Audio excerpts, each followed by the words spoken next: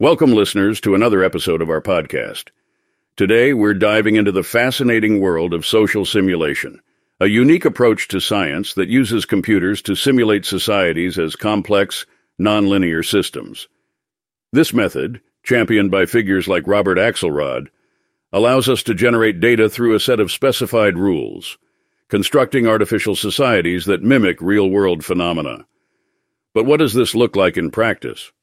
Well, imagine creating computer models that simulate real-world social systems and interactions. These models can help us analyze and predict social behavior, test different scenarios, and even policies.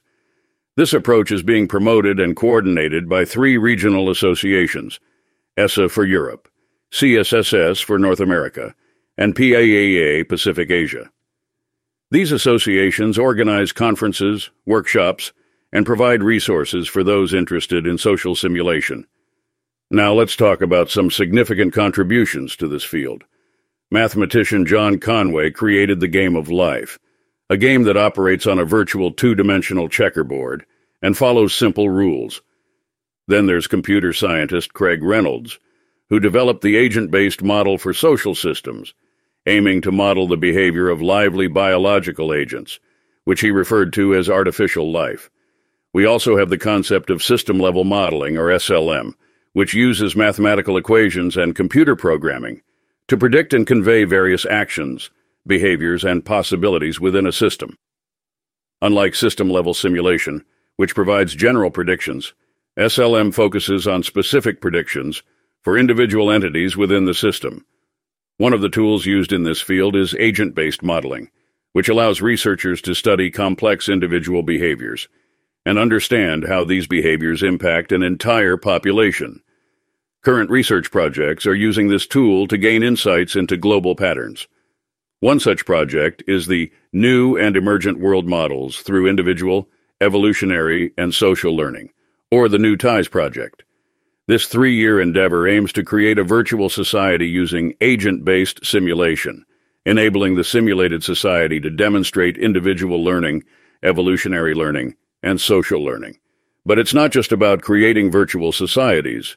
Researchers like Brook and Mare are using these models to understand real-world issues like neighborhood segregation. Their study revealed the existence of a tipping point in neighborhood integration, providing valuable insights into the factors that contribute to neighborhood segregation based on race. Another project, the Malia program, focuses on the relationships between users and managers of a natural resource, specifically water.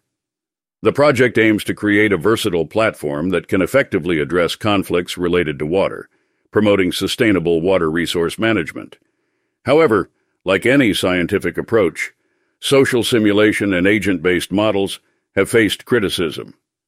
Critics argue that these models oversimplify reality, are based on unrealistic assumptions, and lack transparency and reproducibility.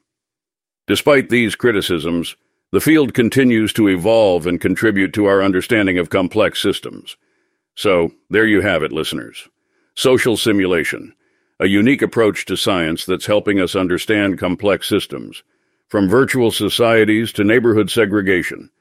It's a field that's not without its critics, but one that continues to push the boundaries of what we can learn from artificial societies. Thanks for tuning in, and we'll catch you in the next episode.